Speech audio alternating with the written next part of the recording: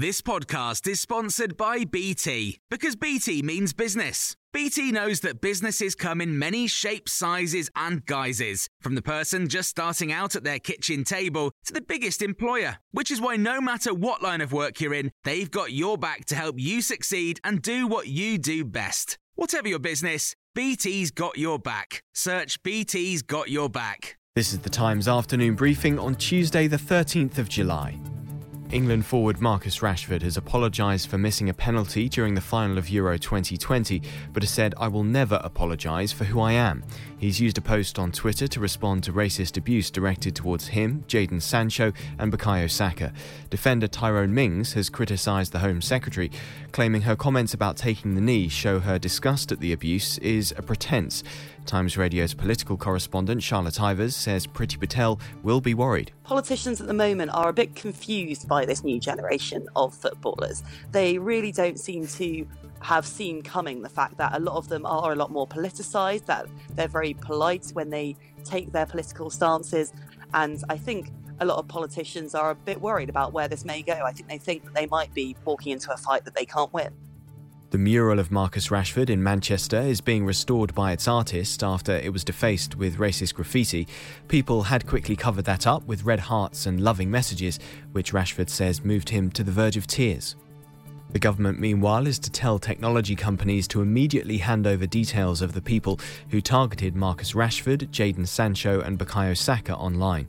The incident has prompted renewed calls to remove anonymity from social media profiles, but Dr. Francesca Sabande, a lecturer in digital media studies at Cardiff University, has told us that could cause serious problems. There are many people who want some degree of anonymity because it's really important that they don't convey who they are online. For example, abuse survivors, people who may be forced to out themselves and then face some very real dangers in their lives.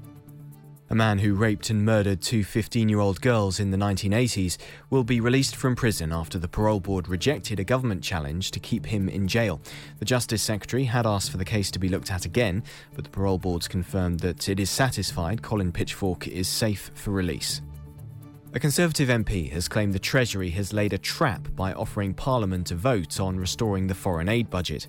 If approved, the motion would see the budget reinstated to its pre-pandemic level as soon as borrowing has been brought under control. But speaking to Times Radio, Andrew Mitchell claimed that had that criteria applied for the last 20 years, it would have been met once. This is a comparatively small amount of money that we've promised that we would use to help tackle the most egregious extents of poverty and misery around the world. And after all, if we help to build stronger societies overseas, people won't be driven to cross the seas and come to Britain. So it's actually a huge investment by Britain in our own security.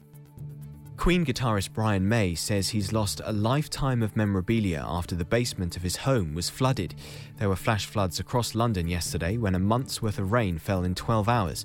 May says he's heartbroken. You can hear more on these stories throughout the day on Times Radio.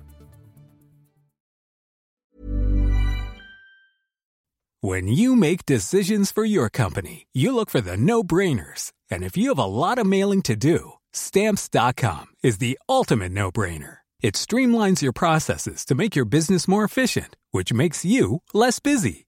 Mail checks, invoices, legal documents, and everything you need to keep your business running with Stamps.com. Seamlessly connect with every major marketplace and shopping cart. Schedule package pickups and see your cheapest and fastest shipping options from different carriers, with rates up to 89% off USPS and UPS rates. And with the Stamps.com mobile app, you can take care of mailing and shipping wherever you are. Make the same no-brainer decision as over 1 million other businesses with Stamps.com. Sign up with code PROGRAM for a 4-week trial, plus free postage and a free digital scale. No long-term commitments or contracts. That's Stamps.com. Code PROGRAM.